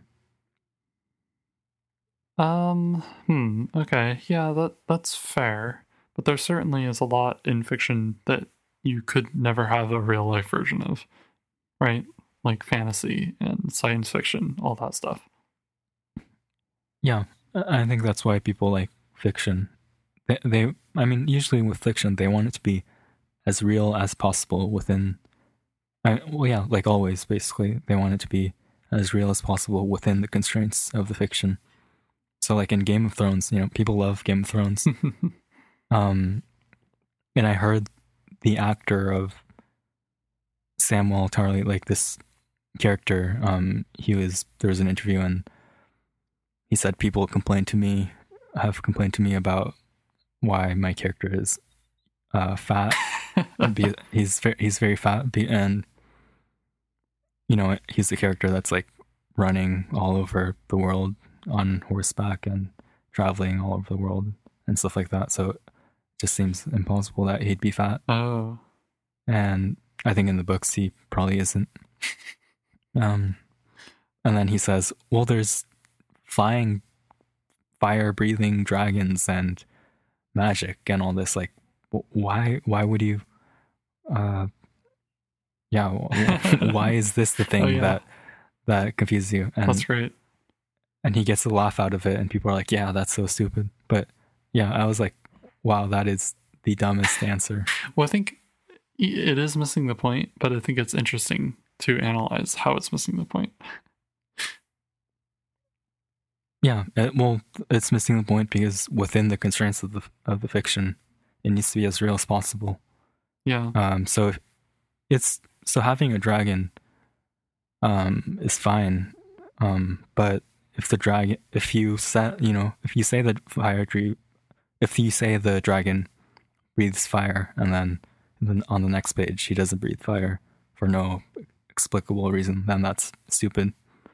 Like, it should follow rules. That makes sense. Mm-hmm. It makes sense as in sort of psychologically makes sense to us. They're not like total aliens. Well, if it's alien, yeah. Well, and if they are aliens, it should be explainable, understandable within the context of the story. Yeah. Mm-hmm. And oftentimes aliens turn out to be unless pretty human-like. Yeah. So if there's a mechanism in the story that makes it so that people don't lose weight, then that's that could be okay, depending on the mechanism. Yeah, I'm sure that'll be in the next book. But it's just a human character, and humans are like humans in every other way, right? In the book, so yeah, doesn't make sense. They're not like an elf or something. Yeah, if an elf didn't lose weight, that would be like, oh, okay, I guess. And also, yeah, other elves had the same body composition. That would make sense. Yeah, I'm sure there's a reason behind it they'll come up with in the show. Oh wait, isn't it over? Yeah, it's over. Okay, never mind then. Anyway. Yes. Okay, yeah, that's a fair point, that what people really are going for is a good story, and that doesn't depend on it being fiction or nonfiction. Yeah. But if there was a fictional story that's like, I don't know, just like a regular story, people wouldn't read it. Basically. Or another way to put it is, a lot of nonfiction stories, if those were fictional, nobody would care. Right. It's yeah. It's like a lot of biographies. Like, how many biographies, if the person didn't actually exist, would be enjoyable to read? Uh-huh. Like, I don't know. I think not that many. But there is something important that often comes along with it being realistic, which is like some sort of coherence, or it has to cohere with your psychology in order to understand characters' motivations, and there has to be some understandable, or at least plausibly understandable reasoning behind what things happen. Things can't just happen randomly for no reason. Yeah. And that seems to have to do with what we've learned from reality, where things do have explanations and people do act in certain ways predictably. Yeah. Yeah. So even if the story is not telling something that actually happened, it is talking about humans that actually exist, or at least this archetype of human, or whatever else. Yeah, like ideas and patterns that really exist.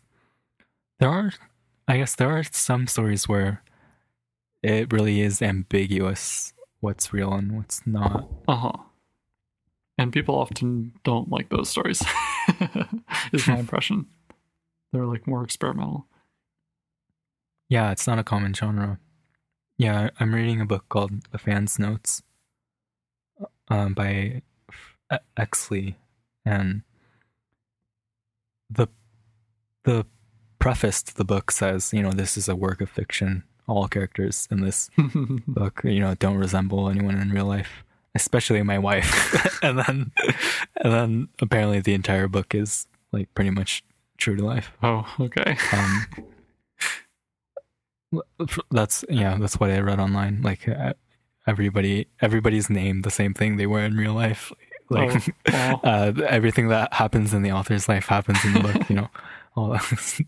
It's good to have that preface then, in case anyone accidentally guessed that. Yeah, now I can't be sued.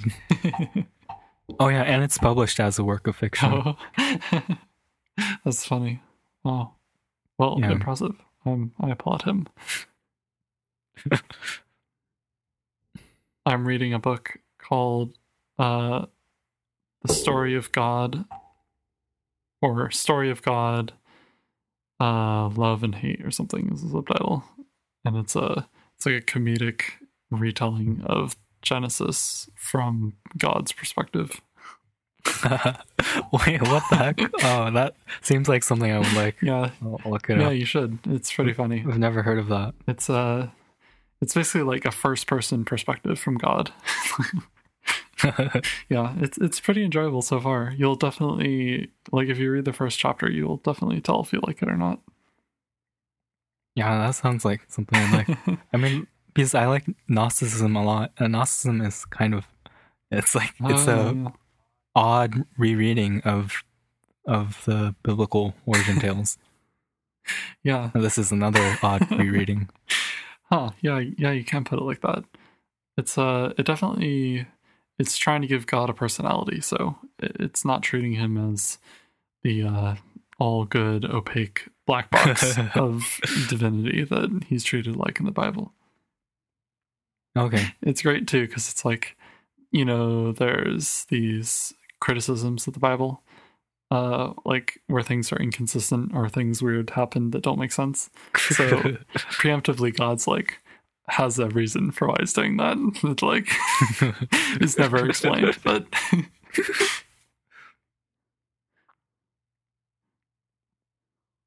okay.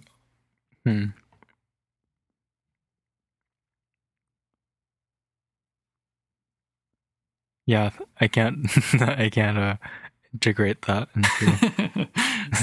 into it, since God's not a real person. I don't know. It could be a real story.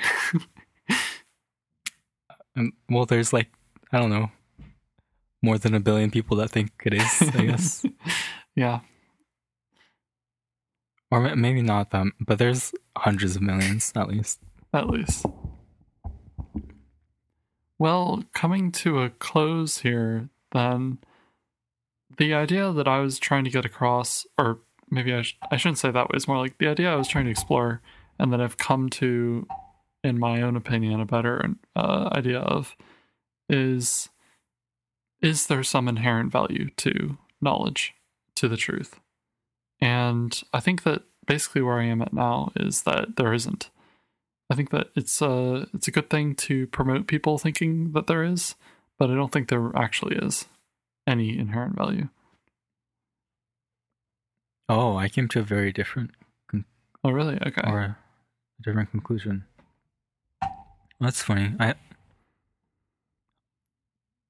I thought, I think my natural attitude is to say, always pursue the truth, regardless of the consequences. Mm-hmm. But I think in this discussion, I came to the idea that there is this inherent value to truth, but there's other values as well, and depending on the situation, the other values can be more important than the pursuit of truth value. Okay. So it's a matter of, like, truth is one thing that's valuable, but it's not the only thing. Yeah. So it's like, the idea that it's better to be a man. I think, the quote, when I looked it up now, it was like, it's better to be Socrates unsatisfied than a pig satisfied. Right. I think there's, I guess something to that idea, but maybe it doesn't always apply.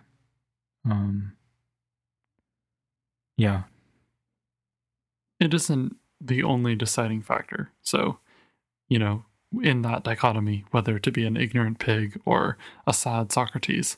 Well, there's more to it than just that difference. There's plenty of other things that would be important in making that decision.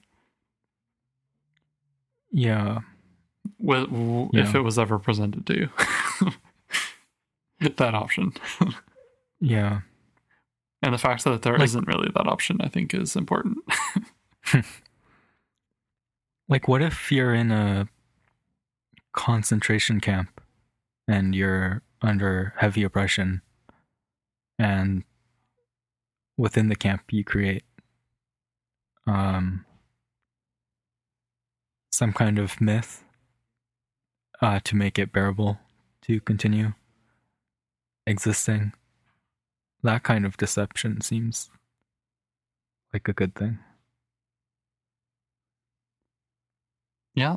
I guess we could come up with more examples, but I think we're basically on the same page that there are cases in which knowledge is good and cases when it's bad. Yeah. In that case, knowledge is bad in a sense. Like, if you were very aware, even more aware of the situation you're in, then that seems like that would be demoralizing and bad. So if you can like somehow justify different parts of your experience and say that it's not as bad as it seems, maybe that would be a good motivating thing. Yeah, you sort of are hiding some knowledge from your consciousness. You're deceiving yourself and not letting yourself figure out what the truth is. Yeah.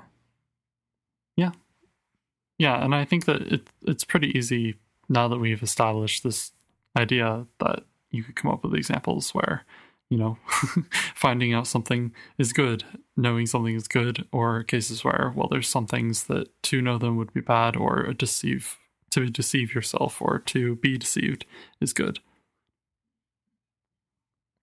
Yeah. Okay, so what's your position? Is that your position? No, and I think that is something that we hold in common and what we've established.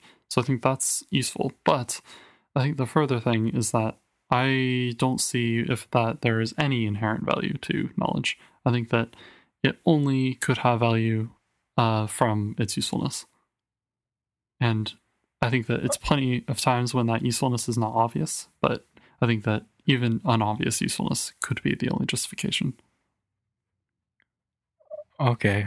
I mean, I have a feeling. I think you're using usefulness to not mean usefulness in a normal sense. Right. What do you mean?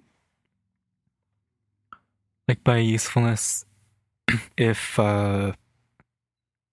truth is, or the pursuit of truth is a good thing for society as a whole, over many years, then you would consider the pursuit of truth as a useful thing. Oh, but you're right, not. Yeah. So I'm not saying useful in the next year. I'm saying useful in that overall, all circumstances. Yeah. Okay. I think that the sharp question that I can pose that you've already answered is, if you had the option to know something or to not know that thing, but be guaranteed to have more benefit, like a better world, even if only very slightly better, like infinitesimally better than the world in which you knew the thing, but it wasn't that much better, I would always pick the world where it's better, not the knowledge.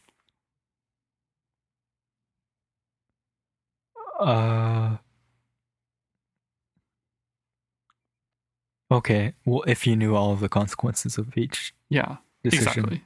I'm presupposing that. Well, I mean, you don't know them because obviously there's something that you don't know, which you're going to learn. But you're guaranteed that the world would be better overall if you didn't know the thing. Okay. Yeah, okay. And I would in my calculus, I would add the fact that knowledge is inherently good. Right. So and that would there's some. so Sorry, you continue. yeah, it's just another thing to put on the scale on the opposite side of what you chose. Yeah. So under some amount of goodness, if the world was not quite good enough, then you would find that the knowledge would outweigh the goodness. Yeah, something like that. And my position is different because I don't see that ever happening. Which I definitely find super unintuitive, and like before this discussion, I would feel much less I would think about this in much the way that you're thinking about it. I would see knowledge as inherently useful. Or sorry, not useful, but inherently valuable, and not only valuable in terms of its uses. And that's where I've come from a lot in like how I approach things, but I'm sort of just trying to like come at it from lots of different angles and finding that the only way to explain knowledge being something that I think is good is in terms of its usefulness. I can't think of any other ways to account for it.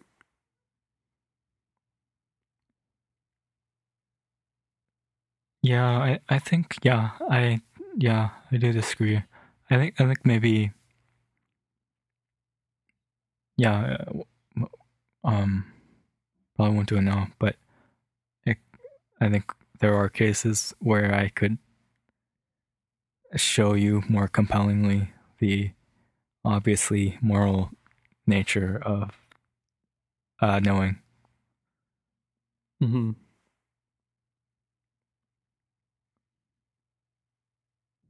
Is that something you wanted to do now, or is that just like you think that would be a further thing to discuss? At some point. Yeah, I'll try to come up with okay, better examples. Yeah, that's a good idea. Sometime. I think that this is analogous to some other things, like, for example, freedom and security, not security, but privacy, where we think of these things like freedom is inherently valuable, you could say. Or you could pose this similar sort of question, which is like, well, is it just that we think it's valuable because we've evolved to treat it as valuable because it had good consequences? So if we ignore that bias, then we should really only judge it in terms of its usefulness. I think you're kind of equating the idea of something evolving as a result of this evolutionary process as the same thing as saying therefore this thing has no value on its own. And I think that's another place where I disagree.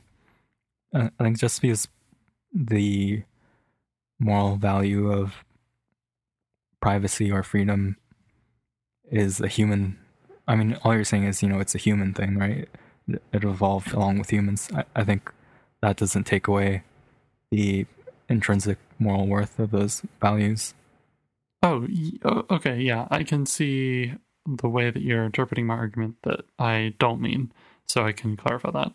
So it's not that it isn't valuable because it was evolved. It's that the fact that we have this evolutionary explanation accounts for why we treat it as valuable, even if it isn't.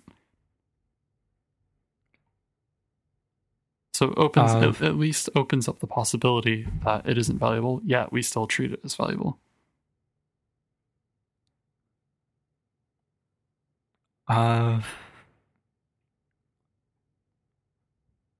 Because I mean, I think I don't think it opens up the possibility at all. So I mean, okay. I think that's okay. Maybe another way. Well, still a disagreement. But I don't see. I mean, I can see the appeal of that. Like, if you can explain something in this way, then you can kind of explain it away, I guess. But I disagree.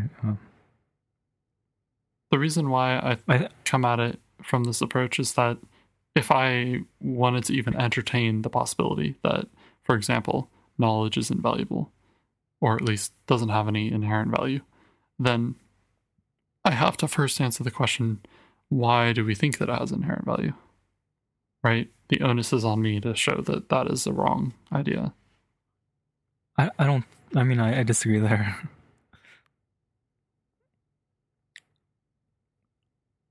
I think the explanation is just separate from the idea that it's valuable. I think the idea that it's valuable is prior to it, to the explanation for people.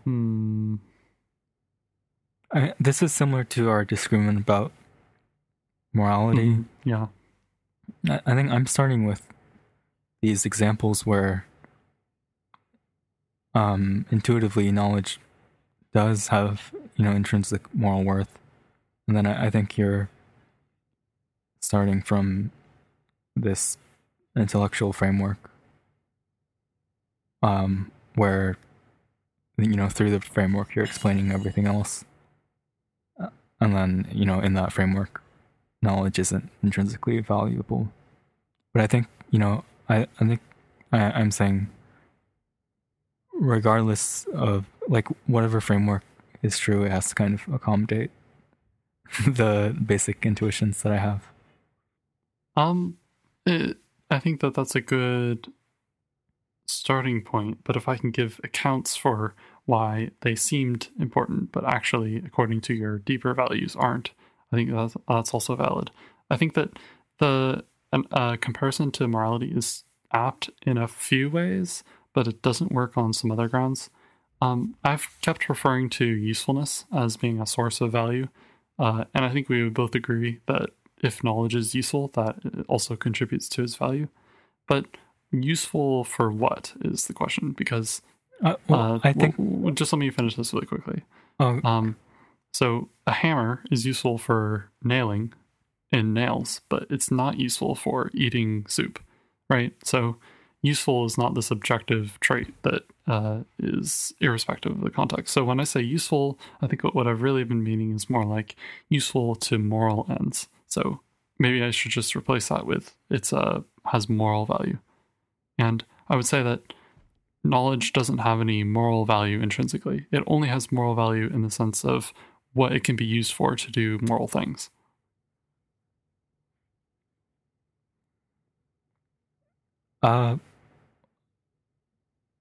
Knowledge is only valuable if it can be used towards moral ends. Yeah. There is no moral value just in having the knowledge by itself.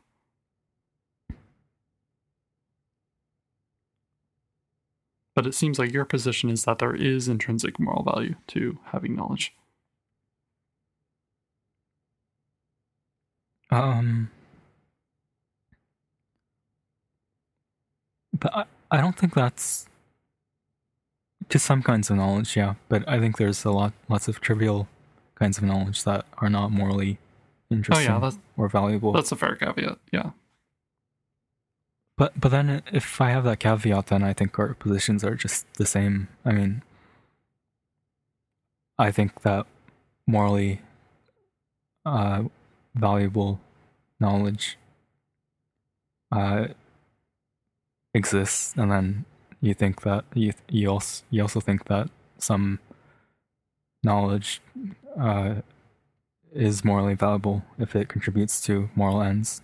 Yes, but there is a difference there, right? Where I would say that a piece of knowledge that is in fact morally valuable is morally valuable only because of its ability to be used to do morally good things. Whereas you would say there could be cases in which it doesn't have those uses, yet is still morally valuable. Okay, well, you're okay. Sure. I think your idea of morally useful ends, yeah, I don't get that, I guess. I think a more useful end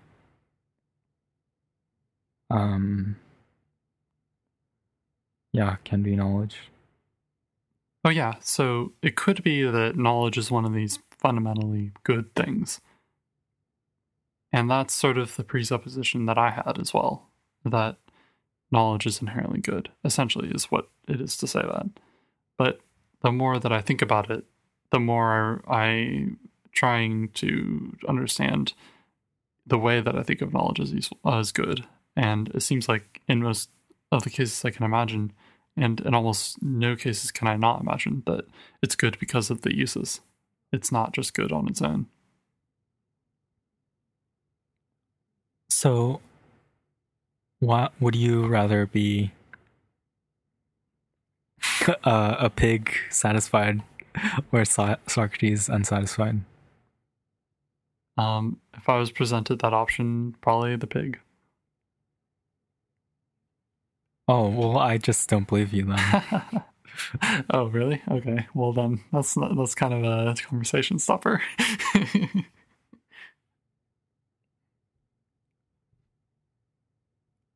Because part of being satisfied is a lot of things. Like, it's not just some, like, my mind goes blank and then I don't experience anything anymore. Yeah, okay. I mean, it's a conversation stopper, but you have the intuitively implausible position that people don't agree with. I mean, the quote is, "It's better to be a Socrates unsatisfied," right? I think that is the idea of the quote, yeah.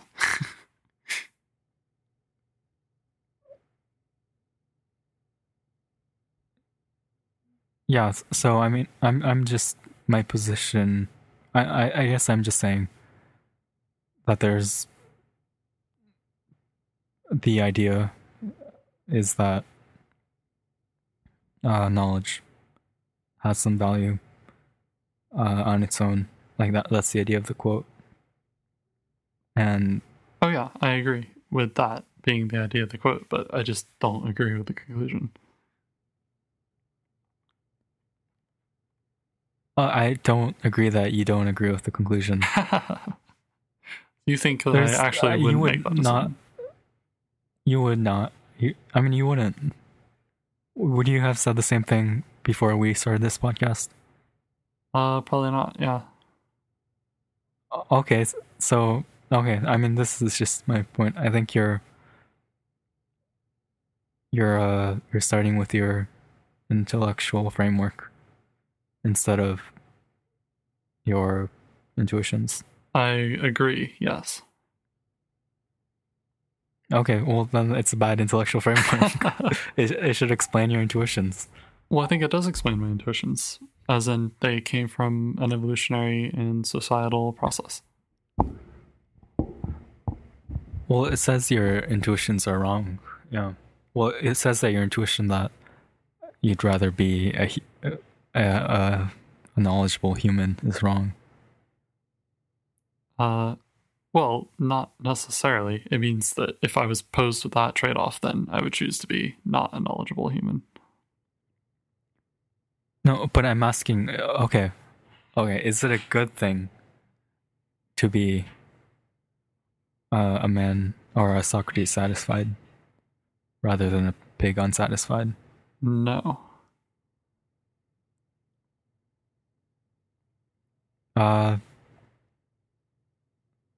But what would you have said before before the podcast? I would probably have said that it would be good for you to be Socrates. Yeah, I mean, so I think so. You are saying that your intuition was wrong. Yes. Right. Yeah.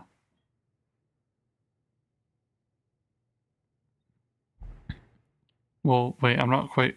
I think there's something that we're missing here. The reason I don't feel like I'm missing anything. So I think that I changed my mind. Yes, is that what you're asking?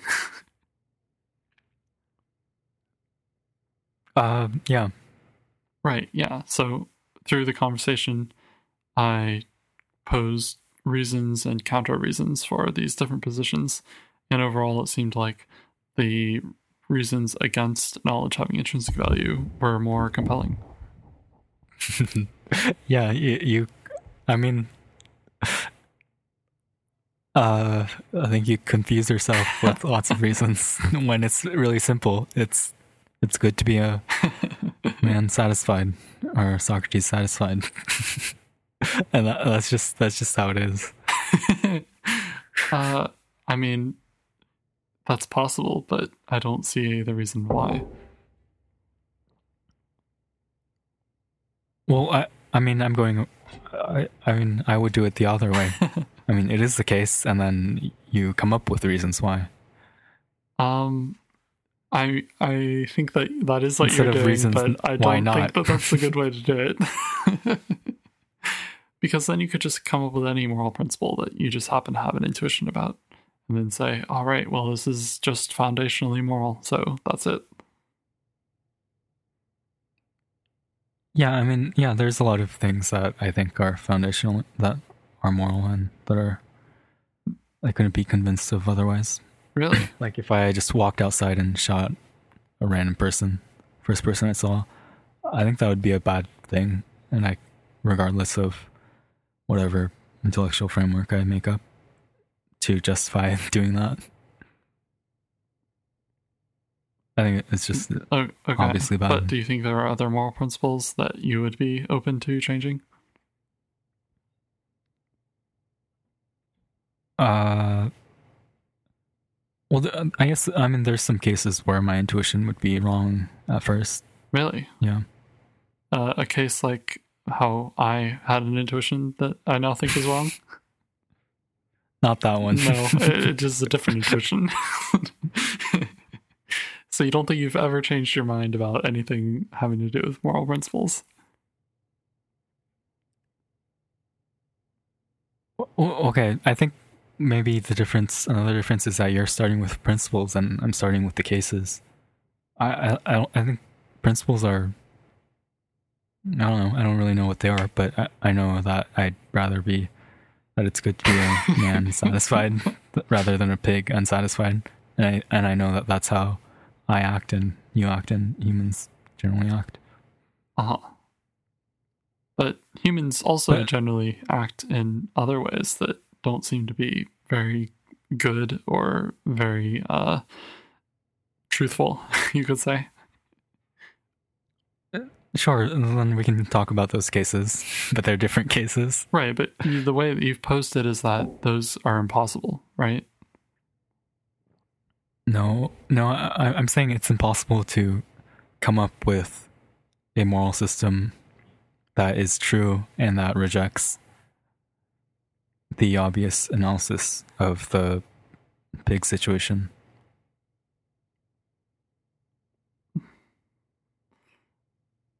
But why do you think it could not be that you're experiencing a cognitive bias or something that makes you conclude that judgment? How are you so sure? I guess I've thought about the scenario, and I don't see that I was obviously confused about some element of the situation. Like if it was something like, should I donate to, we've done this example a lot, like a local charity, and then I do my research and I found out that I could, let's say the charity is to feed children, and I find out online that I could donate to a different charity that does the same thing but much more effectively, then clearly my original intuition that I should donate to this charity was wrong. But yeah, in the case of the pig situation, I don't see that there was a misunderstanding like that. Seems like I got the situation right, and then I had intuition about it. Yeah, it does seem like that, but I think that most of the time when you have a illusion or something, it seems obvious what the answer should be, but then it becomes wrong. Oh, the pig is an illusion? Yes. No. Okay, I think we're getting a little bit off topic here. Do you want to conclude and then we can... I feel like we got way too deep into this random patch of weeds. Okay. I guess I'll try to come up with more examples like that. Yeah, I think this is a useful topic to talk about. It just is muddying the rest of the discussion. Really? Yeah, because now we're talking about like principles of deciding how to treat things morally, and that's different from the topic of knowledge. Like, this doesn't just apply to knowledge. That's true. Yeah, that's true. And now that we've gone meta enough here, what's the metagnostic reading of the Garden of Eden? Oh, wait, not even the Gnostic reading? Well, we already explained the Gnostic reading. God is evil, and he tried to trick humans and failed. I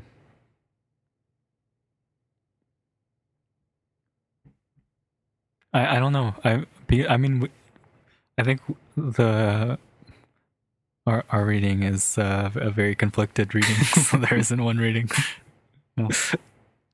Well, it's God told them that eating from the fruit of knowledge is forbidden, but really he said that because he thought that eating the fruit of knowledge was a good thing, and he thought if he forbid them, then they would definitely eat it because of reverse psychology. And then he happened to be mistaken about the fact that it's actually a good thing to eat it, and so humanity had its downfall. But actually, Satan is the good one the whole time, because it turns out that after a long enough time, having the knowledge is on net useful. So, okay. Yeah, I mean, I think Satan's the coolest character in that story by far. Everyone else is just silly. I don't know. He's like calculated and. Where does Satan even come from? Does God create Satan? Satan used to be an angel, and then, Lucifer used to be an angel, and he got too prideful. I guess he was like the coolest angel, the head angel, and then he thought he was too cool, so he got kicked out of heaven. But aren't angels like made of pure good and they have no free will? Like, they can only do what's good. They're not even like sentient. I guess not. Apparently not. Yeah, and then Lucifer took a bunch of. I mean, that's the story. Lucifer took a bunch of angels with him. I don't know what the biblical source of those stories is though. That's in Paradise Lost.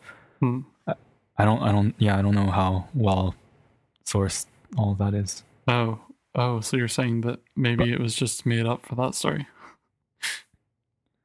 Yeah, but I think it's based. Christians seem to believe that. They say that, so it's doctrine. Yeah, I'm sure there's some basis. Oh, that sounds almost like the telling of some old tribal story where there was like some tribe called Heaven, and then they had this prideful person and they kicked him out, and he took a bunch of his followers with him.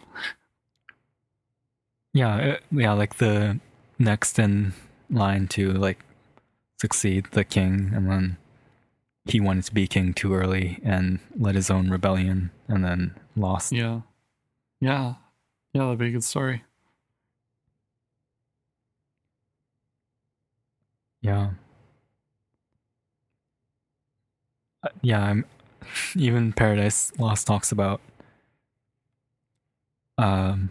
Lucifer being a very compelling character. Like, he's very cool. He's very awesome with the kids. Yeah, he's like Darth Vader. Like, by far the best character to come out from Star Wars. Yeah, he has a tragic past and then evil presence. Yeah.